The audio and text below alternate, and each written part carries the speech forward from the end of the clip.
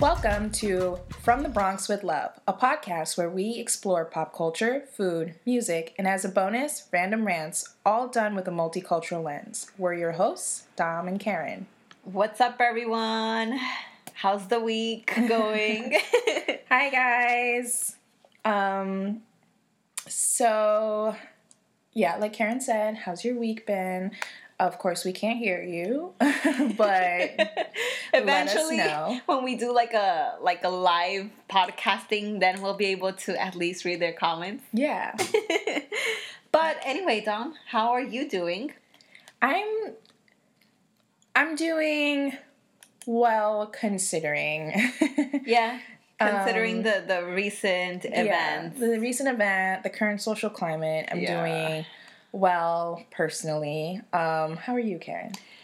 I'm okay. I basically today, actually, guys, just FYI, we're recording this on Martin Luther King Day. Mm-hmm. So actually what I did today is not even go on Twitter or listen to anything on the news. You know how I am regarding the news. You know how sometimes I just stay away from everything? Yeah. Because it gets to a point where it's just overwhelming and so many different things are said on different news outlets that it's just like, okay, let me just wait until everything comes down and then I'll do my research. Because I just feel like it's coming from everywhere. And I'm the exact opposite. I'm a glutton for punishment. I know. I stay up. We're the opposite. I know. And I'll wake up to your text and direct messages from like, look at this, read this. I'm like, okay. That Dom gives me my news, basically. I funnel it for her. Yes. I actually know you don't read this. So here's a Google sheet of all the links you should be reading. Yeah. Or I'll give her Spark Notes. Yes, that's what you do. Mm-hmm. Yeah, because I stay away. After a certain point, it's just I can't anymore with all of this and I need to unplug. Yeah. Before it just overwhelms me.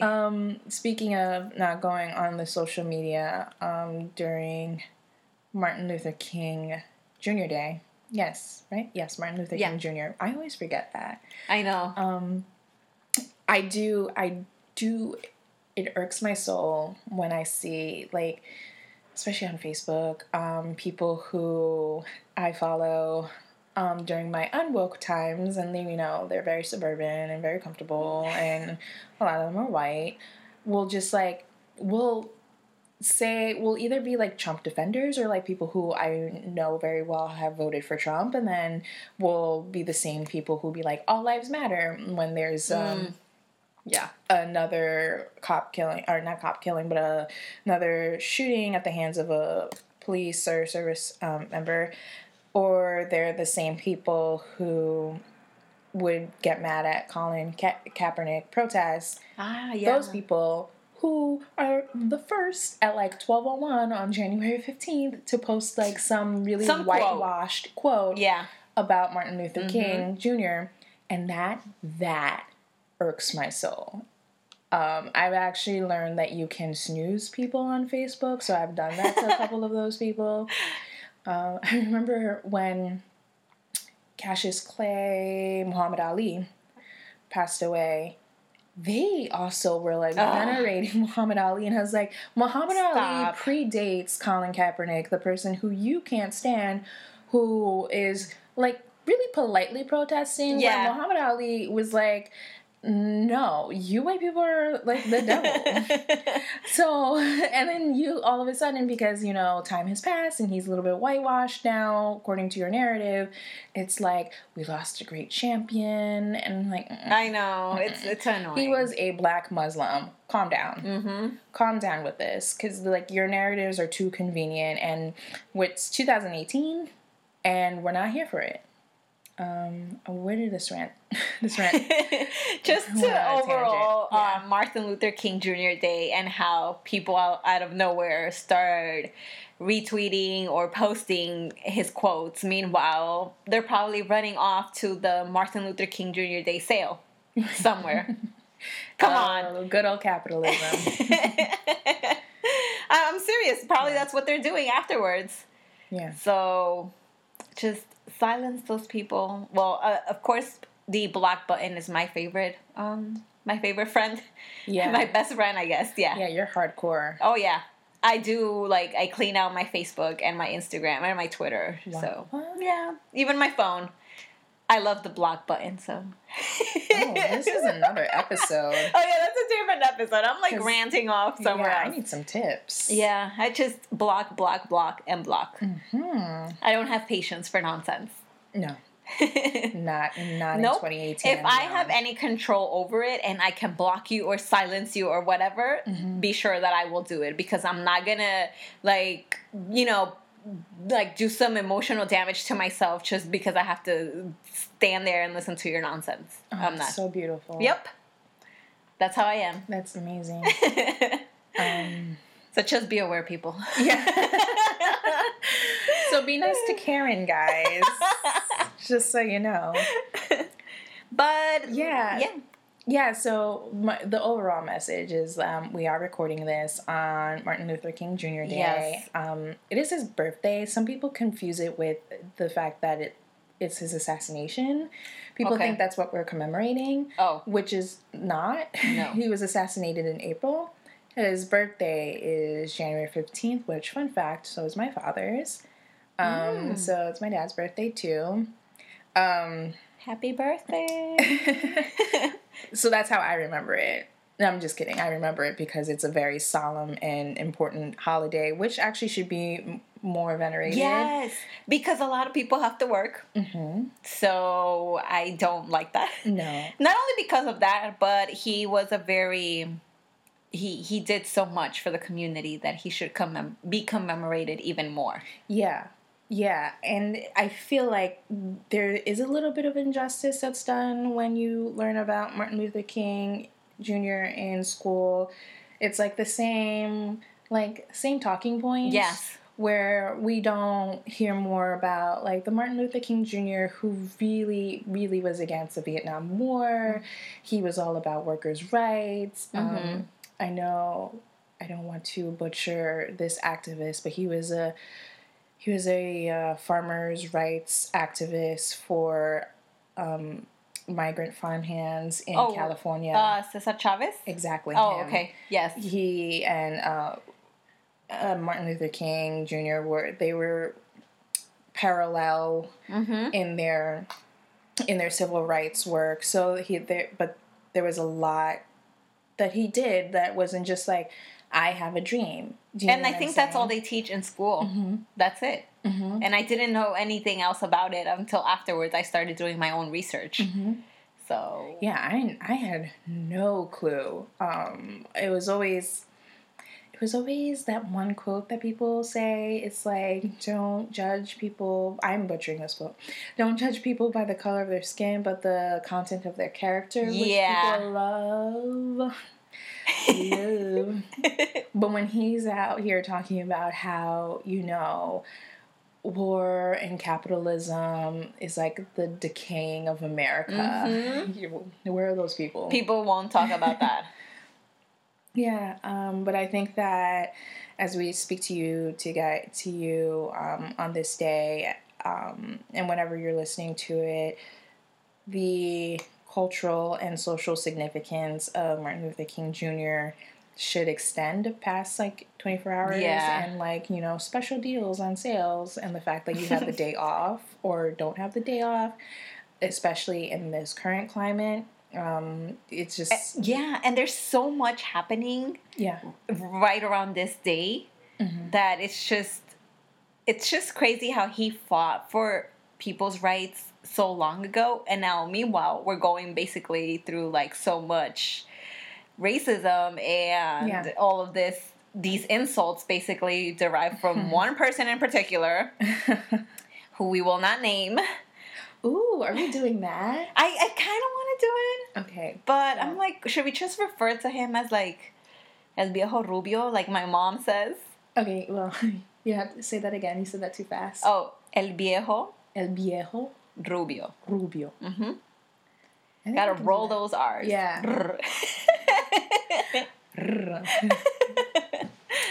From the Bronx with love after hours. Okay. I think that could be one. Yeah. We should have a poll out for the we should, listeners. yeah. That could be one. Everyone's default is 45. Okay, yes, I've heard that before. I don't know. Yeah. We could come up with another one, probably. Yeah. Okay. We'll just, like, sleep on it. Yeah, but we will not be naming him. No, we won't. I like that. Mm-hmm. I like that when you were talking about preserving your, like, basically your mental well-being. Exactly. I think that's part of it as well. I guess this is, like, a perfect lead onto, like, our main topic of the day. Yeah.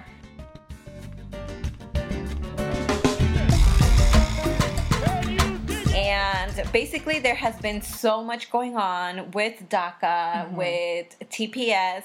Oh, side note, every time I say TPS, I just want to say it in Spanish, TPS. Because I'm always just used to hearing it that. I always, like, watch the Spanish news, so I'm used to just heering it, TPS. But then when it comes to saying it in English, I just have to slow down a little bit and then say TPS. Mm-hmm. Because this is a safe space for you, and you are my most respected co-host. You can say it however way you want so to. Now you guys know that if I ever say TPS, I'm referring to TPS. Just want to put it out there so there's no confusions. But this is a perfect way to lead on to our main segment, which is related to both of those current issues that are affecting so many lives. And a lot of people are just basically in this limbo right now because there's always something new going on, and people are like, okay, so what do I do now? Like, what's my status? What do I do? What are the next steps? So you want to touch a little bit more on this whole situation? Yeah. So if you guys listen to our previous episodes and just know us in general, we are actually from communities that are directly affected by either DACA or TPS. I am a daughter of Haitian immigrants. They are actually American citizens. They've been naturalized since 2000. But there's like 30,000 Haitian American or Haitian diaspora immigrants who are really affected by this decision to not continue this. And for people who are a little bit unaware about what TPS is, it's temporary protected status. And it's really offered to people who are from countries that are very susceptible to to strife in terms of civil wars. There's a lot of tumult in their government and natural disasters. Most of the TPS recipients, I want to say, were given this during the 2010 Haiti earthquakes. Yes, I believe. Yeah, I believe you're right. So, and that was not too long ago, January 12th. So, it's 2018. So, it's 8 years ago. And I think every 2 years you have to renew your TPS status. Okay. Do you know, like, what are what's the process like to renew? I just want to know if it's similar to the whole DACA process.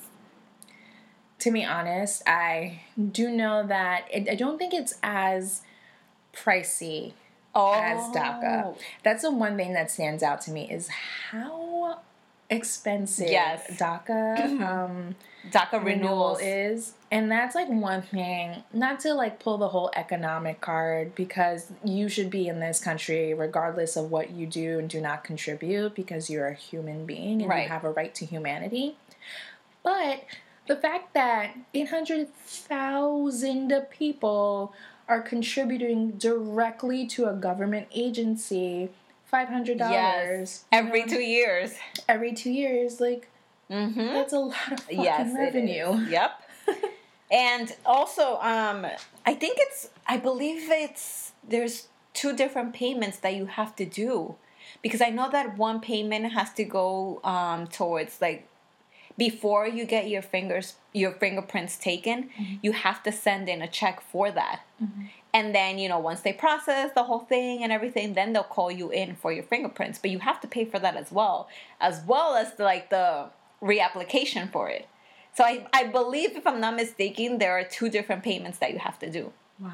Now, keep this in mind that a lot of DACA recipients will go to different organizations that will help you for, like, no fee, but a lot also go to lawyers. Yeah. So you also pay a lawyer fee on top of that, and lawyers are not cheap. No, they're not. So imagine having to pay this amount of money. I believe, if I'm not mistaken, it comes out to roughly about, if you hired a lawyer, probably around $1,200. That's the total that you would have to pay every 2 years.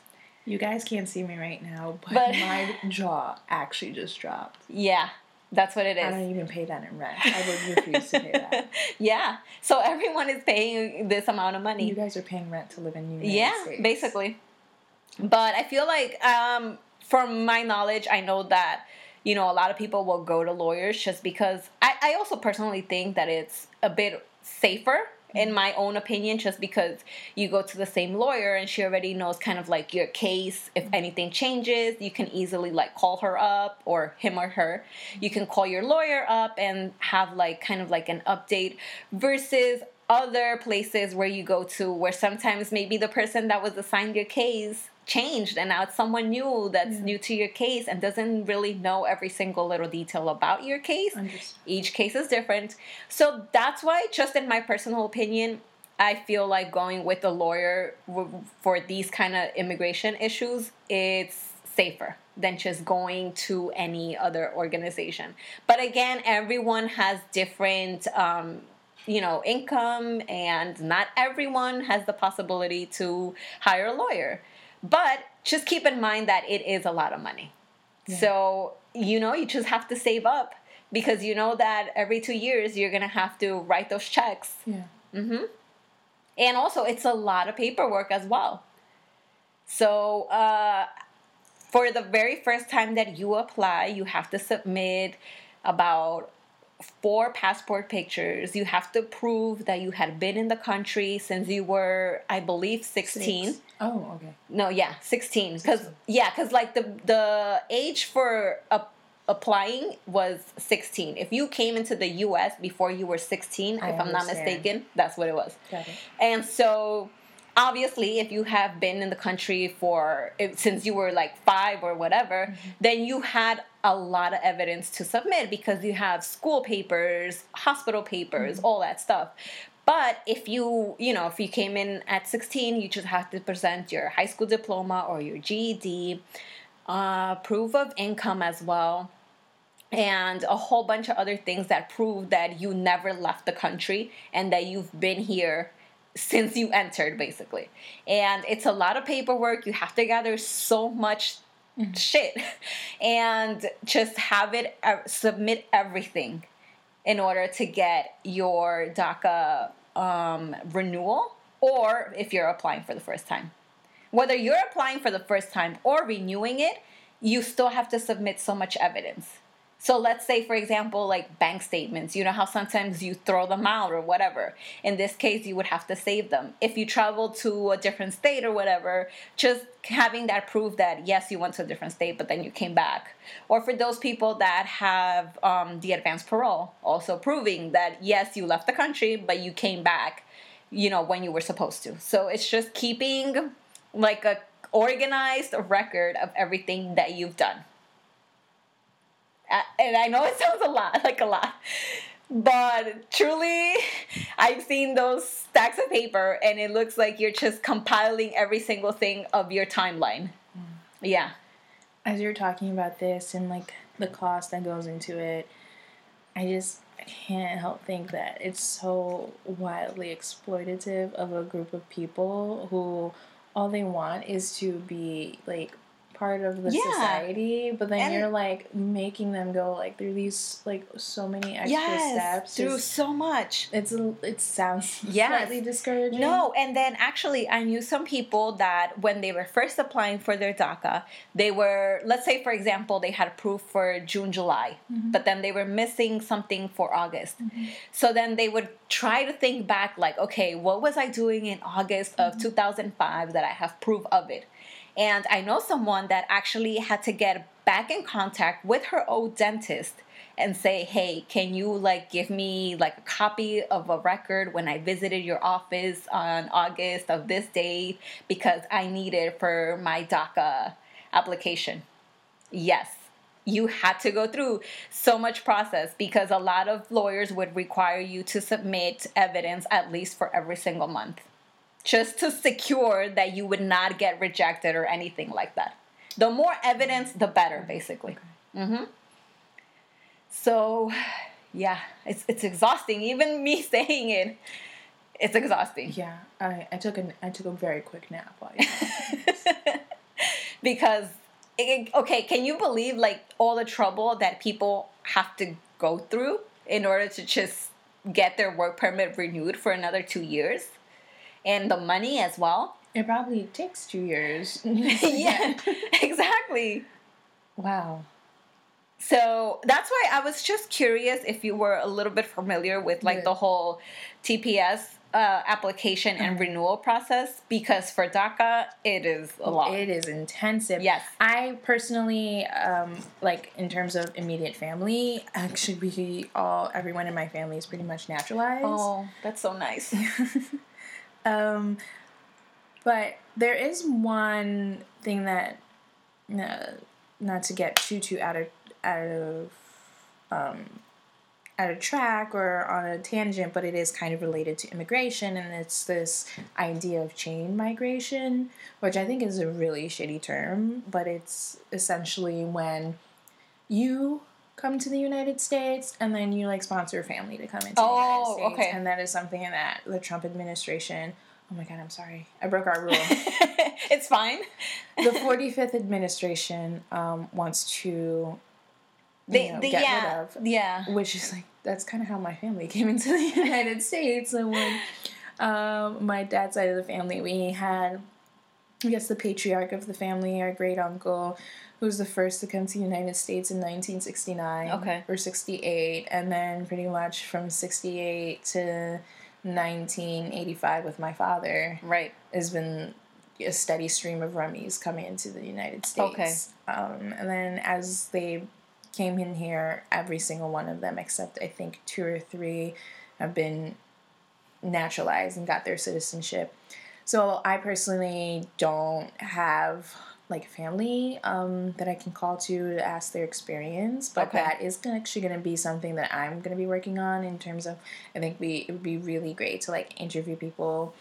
Not reveal their reveal them and their identity, but just like go through like, the process of just like, to get an idea. Yeah. Right. Yeah. Because for DACA, I'm familiar with it because, I have friends and I know people that go through this process.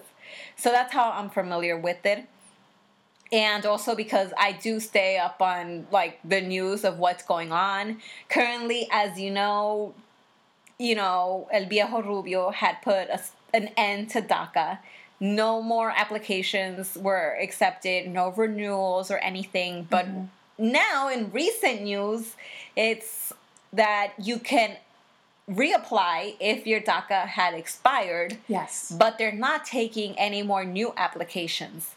So right now, a lot of people are just wondering, what are the next steps? Like, who is eligible to reapply? And what happens to the people that maybe their DACA expires later on in 2018? Can they renew now? So everyone right now is so unclear of what's going on. Yeah. And the thing with these kind of issues are that you have to act fast, because if for any reason your DACA expires, you could be let go from work. Right. So then it's like you lost your job just because these people in the government couldn't get their freaking minds together or like, agree on something. Meanwhile, here you are losing your job. And then later on, they're like, oh, never mind. Yes, you can renew. But you already lost your job. So it's so shitty. It's, like you said, so shitty. It's wildly irresponsible. Yes, it's irresponsible, exactly. Because these people have lives. A lot of them already have like families, children, a wife, or a husband, or parents to even take care of, and they depend on that job. Right. And then all of a sudden you lose your DACA and you don't know what the hell you're gonna do next. Yeah, it's for a government to do something so I would say, like, it's just so...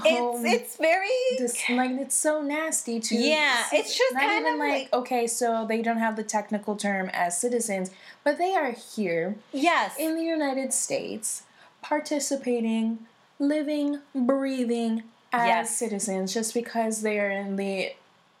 They don't have, like, this arbitrary, like, title that means... Because, like...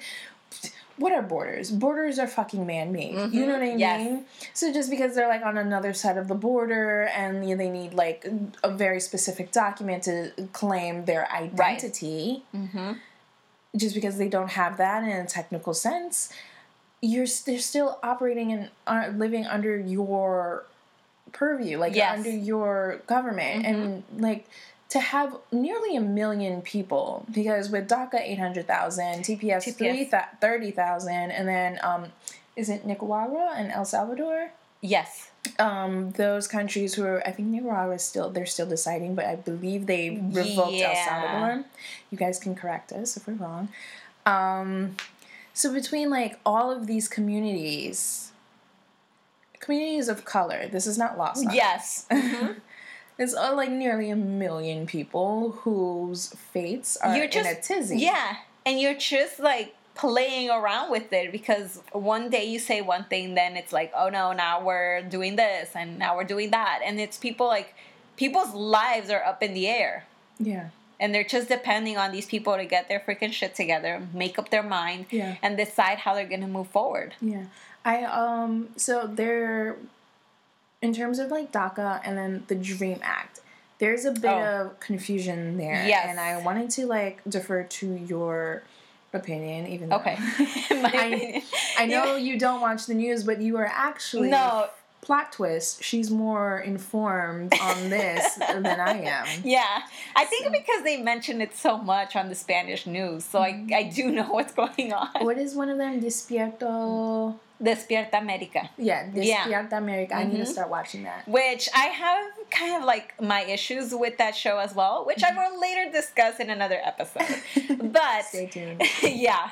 But they do have lawyers as well on the show, which here's my issue with that sometimes they dedicate more time to the chisme of celebrities versus the time that they give these lawyers on air. And currently, like, with these issues, you want to inform people as much as you can, because there are also thieves out there that are taking advantage of like the, I guess, how do you say it, of del pánico, like out of people's panic. Like, in order to solve their situation, they will go to someone who's not even authorized to do all these legal procedures, and they give their hard-earned money to them, and then they're, like, screwed. Because this person either didn't do the process correctly or just disappeared with the money.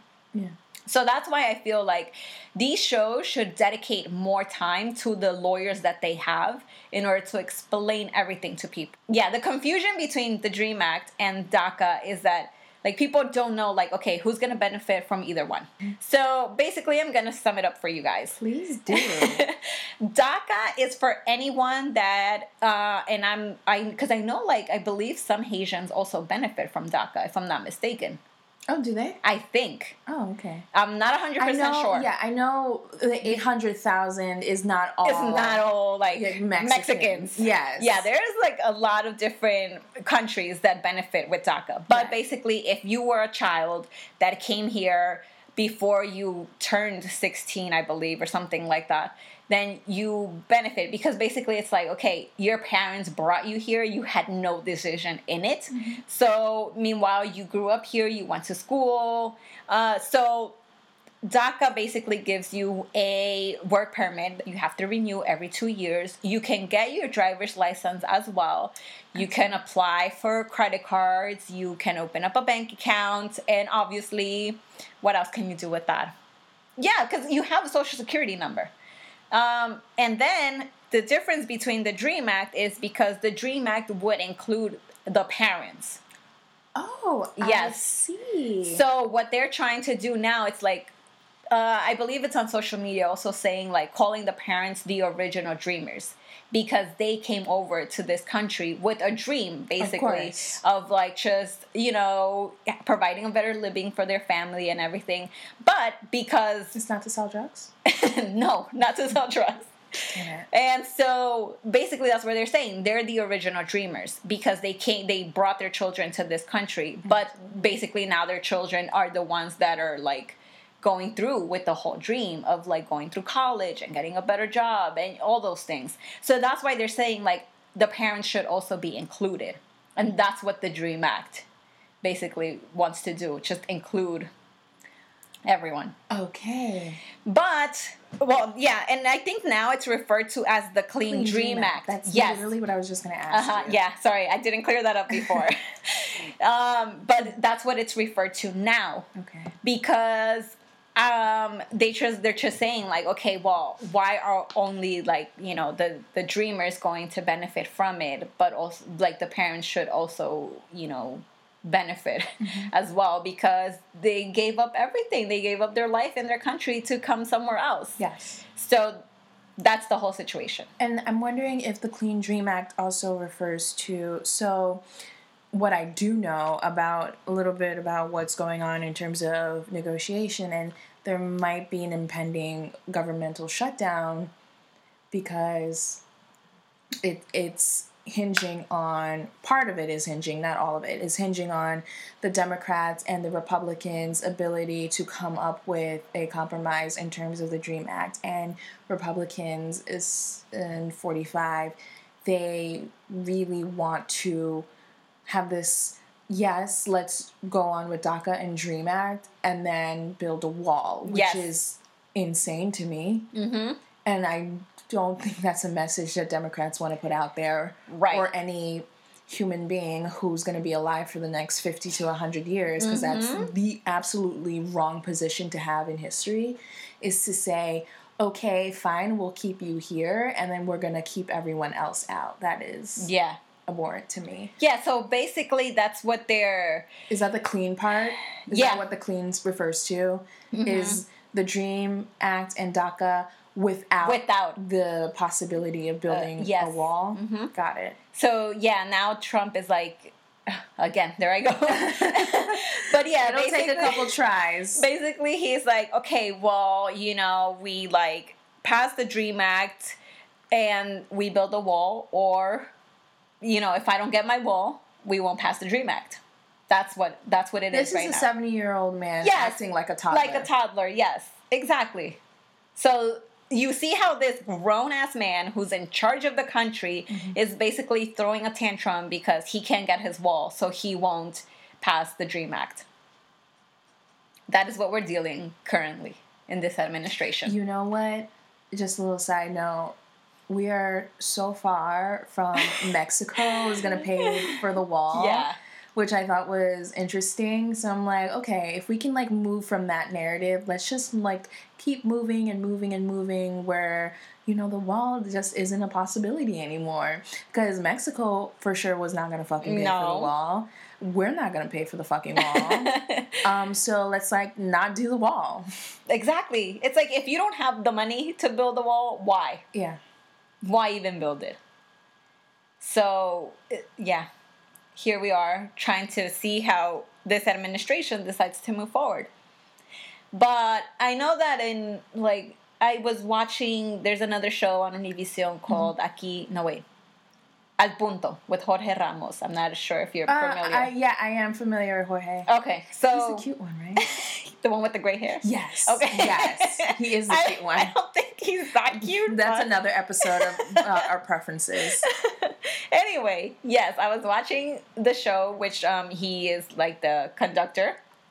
And they were talking about how a lot, and I assume it's mostly Republicans, they're against including the parents of dreamers in this Dream Clean Act because they're saying that, you know, they already knew that they were coming into this country illegally and that they were breaking the law. So that's why it's like, why include them when they knew exactly what they were doing, that they were breaking the law? Versus, according to them, it's like children were like, okay, you were probably 2 or whatever, you were a child and you didn't know. You were brought here by your parents. Yeah. So that's kind of like what they're fighting now and saying, like, why give them any type of legalization when they knew what they were doing? Yeah. Yeah, that actually has been a talking point in American media, is that it's, from conservatives, it's framed like, yes, they came here through no fault of their own. Their parents, it's always like laying blame on the parents. While still trying to seem like they're not, like, soulless human beings, by, like, feigning compassion by being like, but they were children, so let's see if we can keep them. Yes. And then in the same breath, like, really tear down their parents. Exactly. And say, like, oh, they came here knowing that they were breaking the law. One, they're not citizens of the country, so they didn't break American law.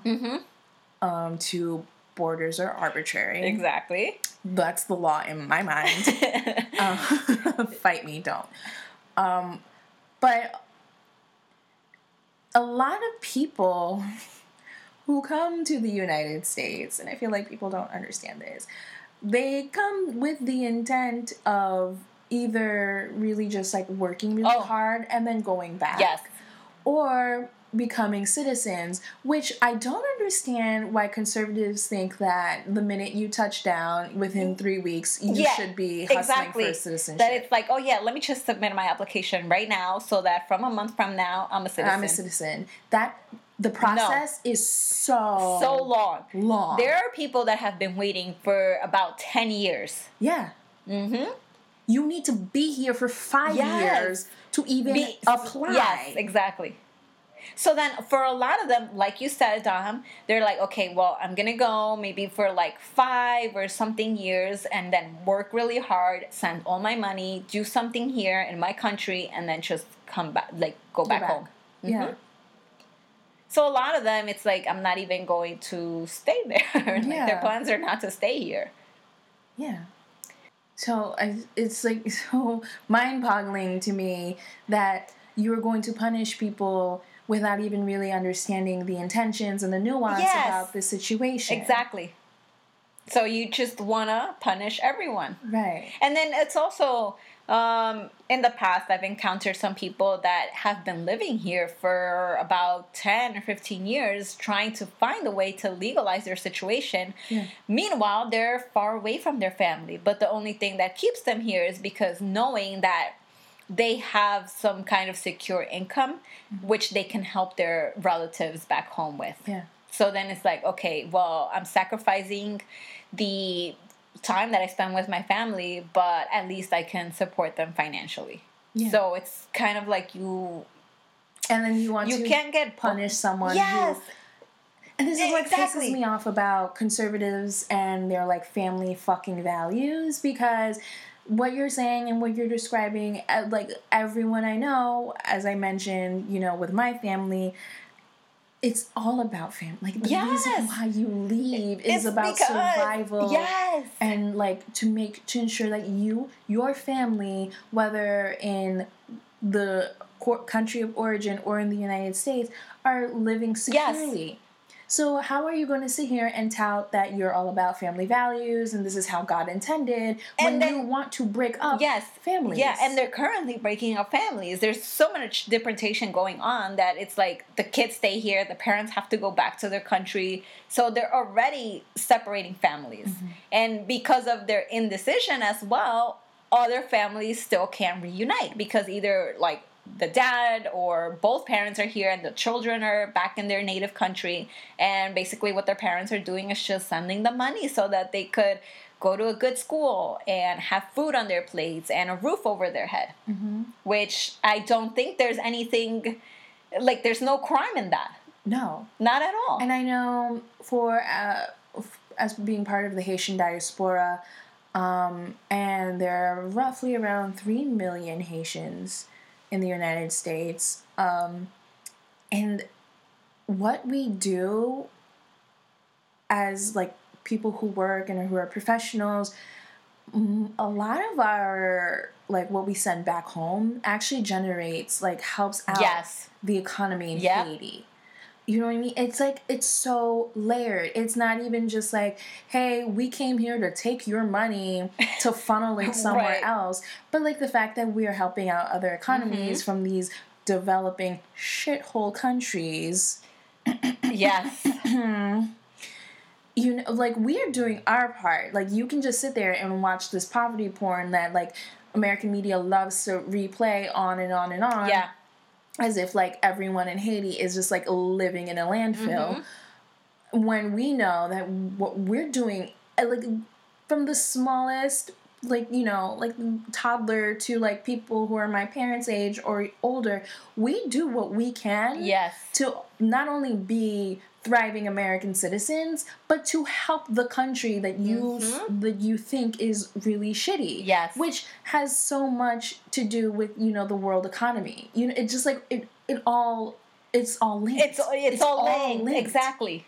It's not like these people couldn't make it in their country, so they're coming here and they're just taking our money and not paying taxes, which is bullshit. Like, you pay taxes on nearly everything. Yeah. Let's say you are undocumented and you don't, like, have a DACA, so you're not paying income taxes.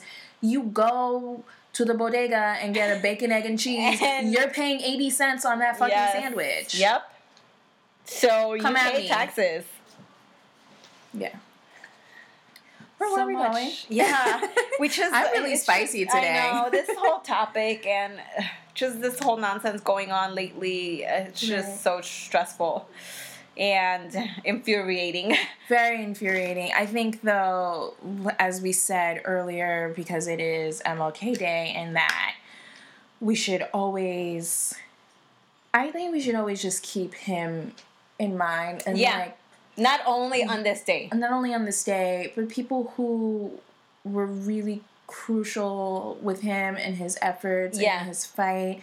And I know there's going to be, like, some discussion about, like, integration and, or, you know, being separatists, because I know there's, like, that movement where, like, we don't want to integrate with white America. We want our own America, which that is going to be another episode. But I think one of the quotes, I think I have, like, two really good quotes that I want to impart with you listeners that I think about when it comes to the current situation that's happening, because, like, his message is so relevant. Yeah. So relevant. Yep. And he died in 64.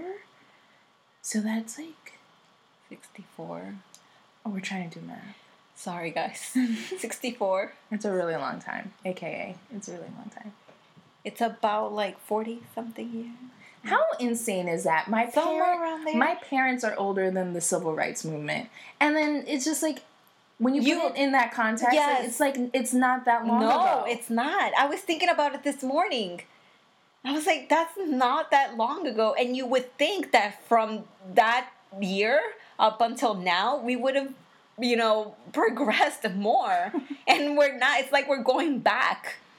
Definitely, I think in terms of rights where we are legally not seen as subhuman, we've definitely made tons of changes there. But in terms of, like, what's culturally happening, the rise of, like, white supremacists, which is going to be something we'll discuss later in the show, and, like, just, like, a lot of these ideas which were very ignorant for the time, but were more mainstream, I would say, because, you know, that was just the time. And it's not mainstream because I'm a big believer, if you know better, do better. But what they're mainstreaming now, especially, like, people who identify as white supremacists and just racist overall, is coming back to the forefront, because the most powerful leader of the free world advocates. That's what his whole campaign was centered around. Yeah, I'm so, okay, so I will get to these quotes, guys. But, I saw on Twitter someone talking about like, wow, you know, because a lot of like white moderates are like, this is despicable. I can't believe the president's using this language about like countries. And it's like, excuse me? 9 seconds into his campaign, he was calling Mexicans rapists. Exactly. If you didn't see it then you were fucking where were you? Asleep. Yeah. Like, that's what his whole campaign was around. But moving forward, these two quotes I think that you should always keep in mind. Which one I feel like everyone's heard for the most part, but it still holds a big impact and significance. But an injustice anywhere is a threat to justice everywhere. Yeah. Which is so true. If you think now of everything that is going on, it's I don't want to say like it's perfect, but it does fit in with what's currently going on. Yeah. Like one thing affects the other. Yeah. Mm-hmm. And this one goes out to all my suburban white conservatives out there. This one's for you. Our lives begin to end the day we become silent about the things that matter. That is my favorite. Yeah, because I know a lot of people who are out there like, I'm not political, so I won't voice an opinion. That in itself is a political act. Yeah, because you're choosing to. You're choosing to stay silent. And you're choosing to stay silent on human rights. Human rights, yes. Issues. You're just going to stand back and watch this mess go on. Yeah. Very powerful quotes. I really like the second one, though. The second one is great. But I feel like the second one kind of like is a bit more relatable to like myself. Just because like a lot of the times if I see something that I don't like, I will not stay quiet. I have to speak up about it. Mm-hmm. So, yeah, I feel like that one is like a bit more relatable. Yeah, and I think that you like you said, it's relatable, and I think it, for me, it makes sense because a lot of people will see me in person and be like, Tom, you're so vocal on Facebook, or like people who follow me on Twitter, like, Tom, you talk a lot, and like it seems very superficial that like I am just like angry all the time and I'm outraged, but no, I think, you know, to go in deeper, like I'm not just like shouting into a void because I have nothing else to do. I see something, I'm going to talk about it. I'm going to make my position clear. Mm-hmm. Yes. I don't care if I don't get into the history books. That's not what I'm saying. It's like, oh, I'm like, you know, hooray for Dom. She got into the like history books and she was on the right side of history. That is not what I'm saying. I'm signaling to literally everyone who knows me where I stand. Mm-hmm. You know what I mean? Because it starts with you. Yeah. You know, these things aren't like Martin Luther King Jr. He wasn't on a national level. You know what I mean? Yeah. It started in the community. In the church. It starts with you. Yeah. So we are millennials. We are babies of the internet. Our community is online. It's online. So if I'm going to sit here and trash the person you voted for, Rockland County, you know exactly where I stand because it starts with me. Yep. You can make the difference. Yeah. Mm-hmm. Good talk. That was very, like, therapeutic, I want to say, in some way. Don't you feel? I feel like so relieved now. Like I feel like, well, so we've talked about this probably every single episode now. Foam rolling. Oh, yes. But I feel like we just like really foam rolled for a good hour. Emotionally wring out all of the kinks. We probably weren't as eloquent. I know. We were kind of like sidetracking at times, but we're sidetracking. We got really spicy. Mm-hmm. There's a lot of sazon. Yes, okay. Sazon. There was a lot of sazon today in our conversation. Yeah. It's just you know how passionate we feel about this, and I also I'm passionate because at face value it's bullshit. But also, it's like very real people's lives who are at stake. Yes. And I just want a community of people, or groups of people who their humanity has been sanctioned as like not good for the United States, to understand that my heart hurts for you. You know what I mean? Mm-hmm. You are cared for. Right. I feel like that's not said enough. Like, no. A lot of, it's just like people get caught up in like, oh my God, like my DACA status or like what's going on with TPS. And like, you hear 45 say like, you're from a shithole country. We don't want people like you here. Yeah. You don't hear enough that you matter. Yeah. You fucking and matter. then other people understand you. Like, even though, let's say, like, your neighbor does not have DACA, but they understand what you're going through mm-hmm. with, like, all these current issues. Mm-hmm. So it's good to know that, hey, like, I'm with you. I know the struggle that you're mm-hmm. going through. And, just having someone out there that understands you as well. And doesn't necessarily have to be, like, a fellow DACA recipient. Right. But just people in general to understand where you're coming from. Yeah. So, yeah, on that note, I think this is a perfect segue to our next segment.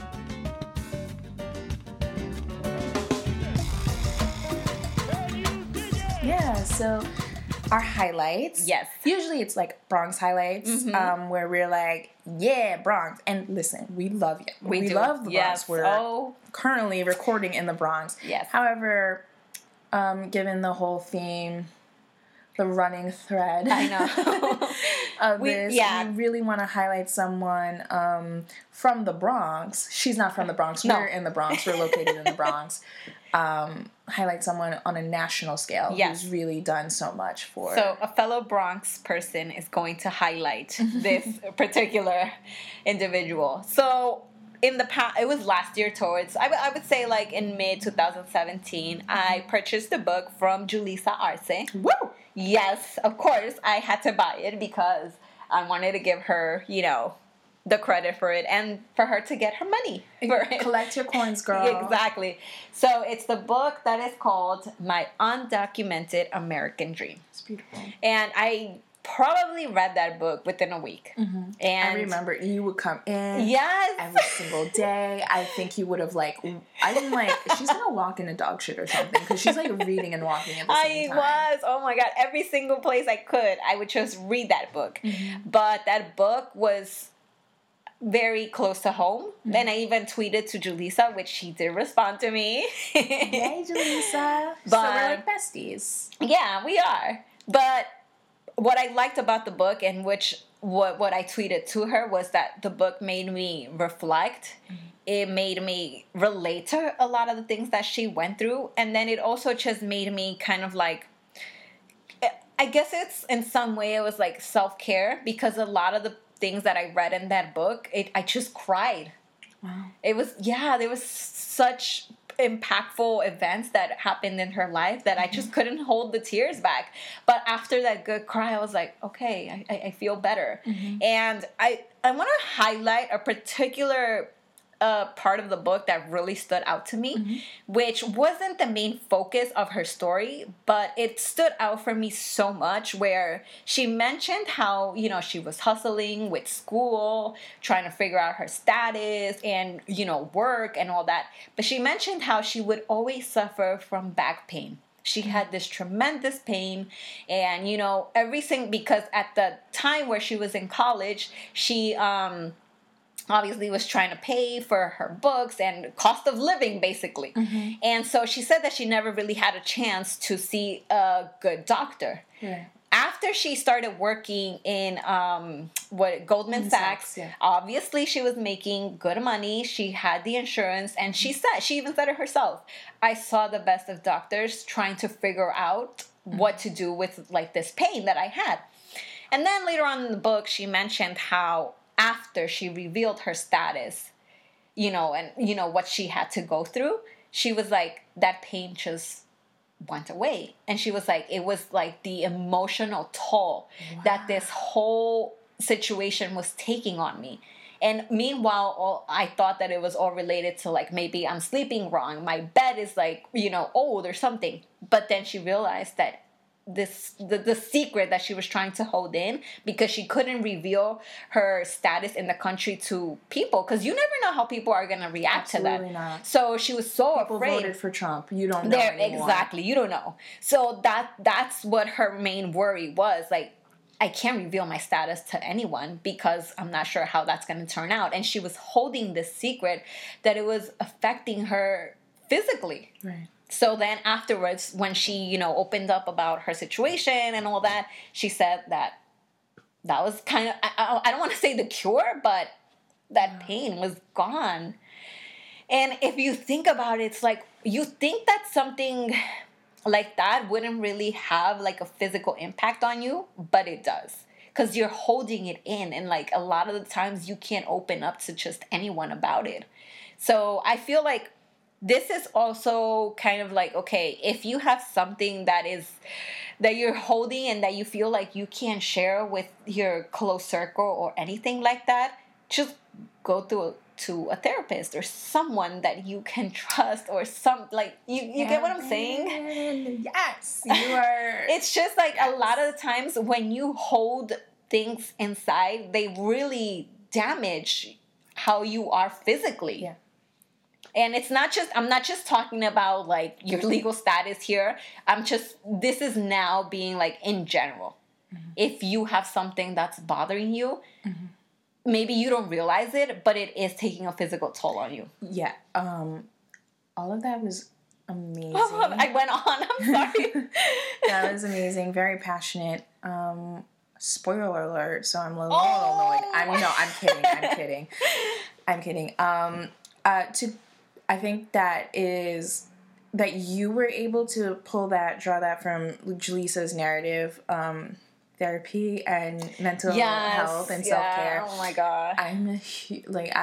That's like just like my platform. I don't have a platform because I have like 200 followers on Twitter, so I really don't have a platform.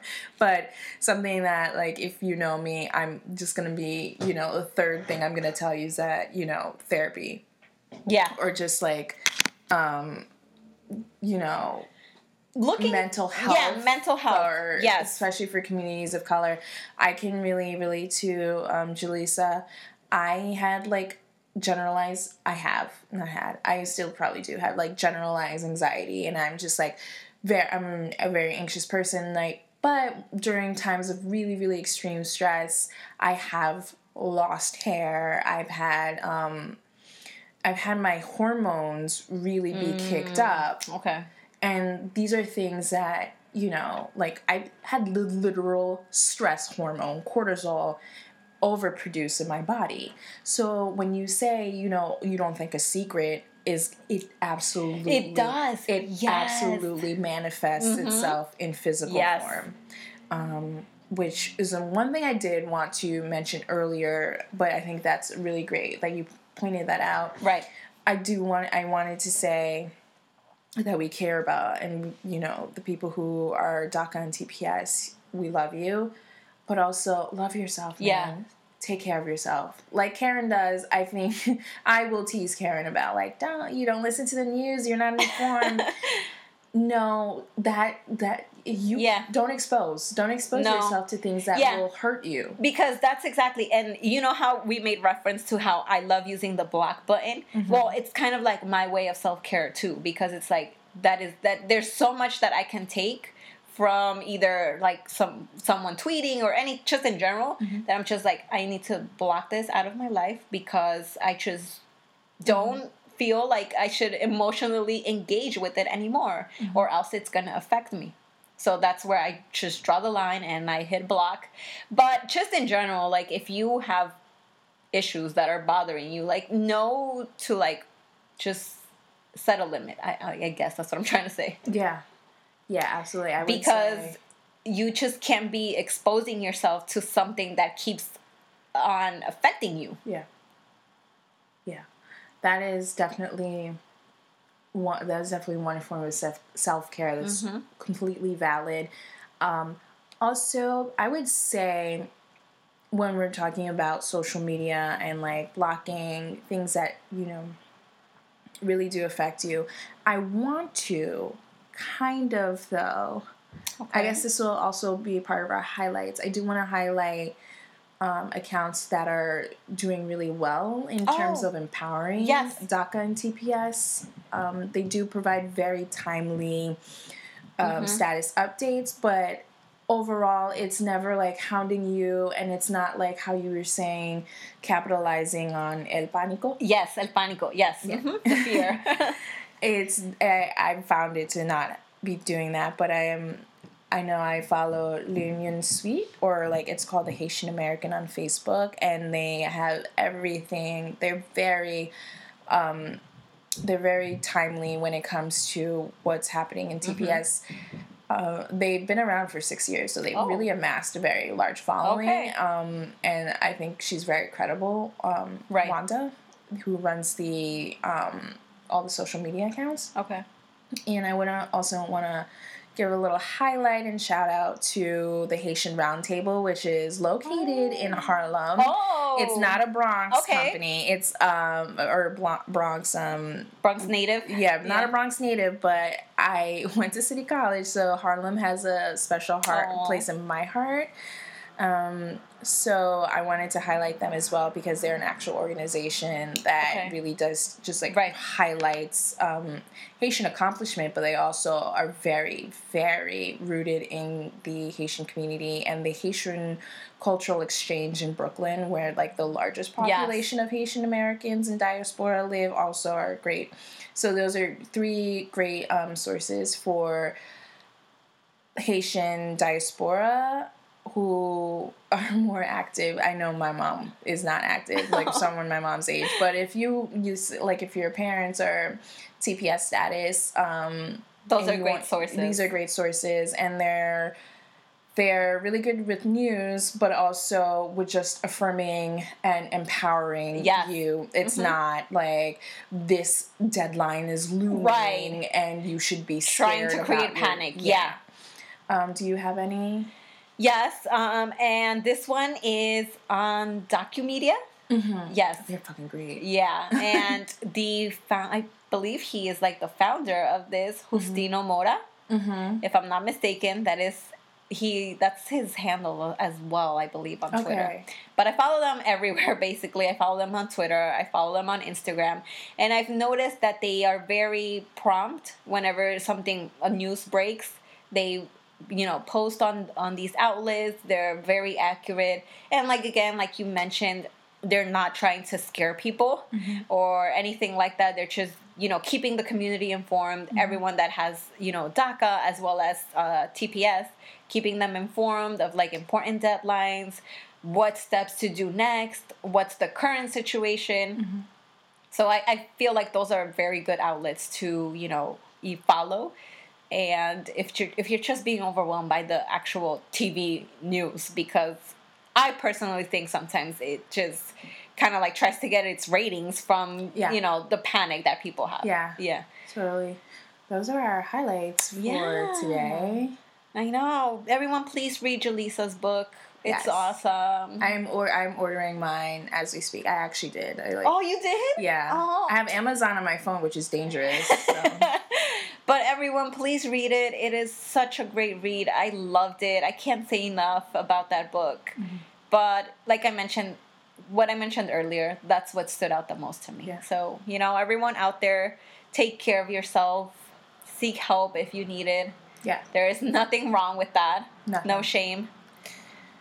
And on to our next segment. Final segment. We ended that on such a high note. I know. But now we're really gonna go into the literal shithole that is this administration, and just the fact that this country is like running on white supremacy. That's the gas that's in the engine right now. Just to very specific things, because we can be very general, because it is a shit show. Yes. But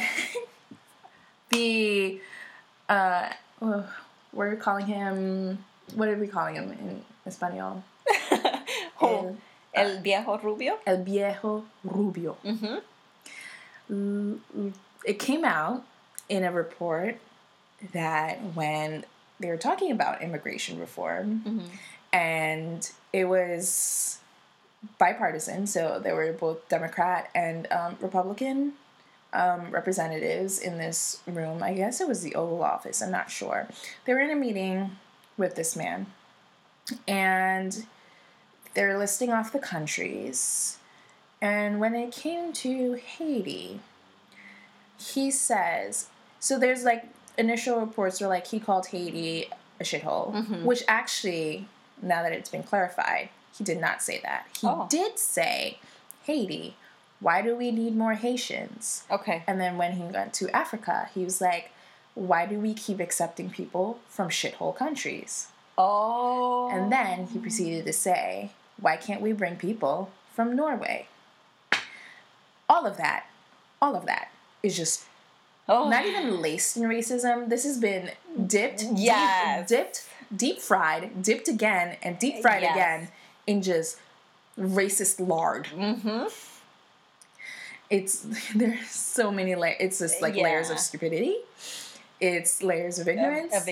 And it's just like unabashed racism. Yeah. Because it's like, they are trying to frame it as, oh, well, he's talking more about merit-based immigration. Meanwhile, no. African and Caribbean immigrants are very likely to hold 4-year college degrees. Right. Are very likely to be middle to upper class. And I don't want to say this as like respectability politics, like, we have to prove that we're good people. Mm-hmm. But there is just such a default where like I hear these things and I have to like list off these statistics, like, you're wrong. But like, why not accept people whose countries have been completely torn down by, guess what? American intervention. There we go. Exactly. This is like the chismoso neighbor that will go in there, create some chaos, and then just like watch the whole mess go on. Watch it burn. Yes, exactly. And then you wonder why people want to get out from their country. Like, you just created this mess. You went in there to stick your nose where you weren't needed, basically. He's the most ignorant, has the least amount of self-awareness. Yeah. And it's always reported how little he wants to know about. He barely knows anything about domestic policy if it doesn't include McDonald's. So how the fuck are we going to expect him to understand foreign policy? Right. Which is so complex and nuanced. It's not a shithole. No. There's just more to what you're being fed. So that is definitely vete al carajo. Yes, vete al carajo. Yes. One-way ticket. Yep. I think it's also important to acknowledge this made some news, but I think people need to keep talking about this because there's no fucking way this needs to happen after this whole, like, Senate race with Roy I can't say this name, Roy Moore, literal child molester. Now we have, it's like, with Trump, these, like, wackos feel emboldened. I know. One of these wackos is Sheriff Joe Arpaio. And I think after what happened in Alabama, Arizona, you better step the fuck up. I do not want to hear that Joe Arpaio has been elected senator. Oh, I know. I just like these like racist. He has like this record already. This disgusting record of just mistreating the Latino community. Yeah. He will. You have like a fleck of brown skin while he was the sheriff. He would ask you for your papers. You could be actually an American citizen, and he will ask just because of the skin, the color of your skin. That alone is so unconstitutional. Yep. He should not even be able to, not even run for Senate. He shouldn't even be able to acquire an application to work at Burger King. Yes. He is so not fit for any job. Not at all. I'm sorry. I kind of went off the handle. No. That was yours. Just yeah, those were my picks for Vete al Carajo. Yeah, because I focused mainly on Julisa's book. Yeah, so Karen was positive today, and I was like, I'm going to hammer you guys with negativity. Yin and yang. Yeah, we get a mix of both here. Mm-hmm. Okay. I think we got everything out of our system. We did. Yeah. Thank you so much for joining us. As you were mentioning, you know, kind of like, you know, how people immigrate over here, and we were just covering the bases of TPS and DACA. Mm-hmm. I forgot to mention that in the whole process of renewing your DACA, and even when you're applying for the first time, the fingerprints are taken to ensure that you have not committed a crime. Okay? Right. I want to specifically highlight, I just can't believe how this whole thing, like, you know, I forgot about it. So that's why they take your fingerprints, because they basically want to check if you have any sort of, like, criminal record. But Mexico's still bringing their worst. There we go. Exactly. So if you don't pass that background check, you will not get your DACA renewed, or, you know, get your first-time application accepted.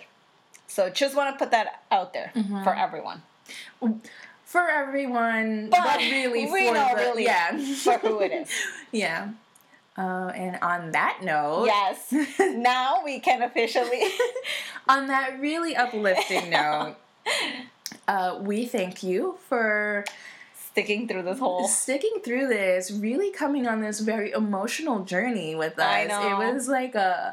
It was highs and lows, but everything needed to be discussed. Everything needed to be said. And I do want to end here where I say, again, I want to reiterate that recipients of DACA, TPS, children of immigrants from shithole countries, the beautiful continent of Africa and Haiti, you are all loved. Yes. You're all we love valid human beings, and your humanity should not hinge on like how you contribute to a society. You're living, breathing.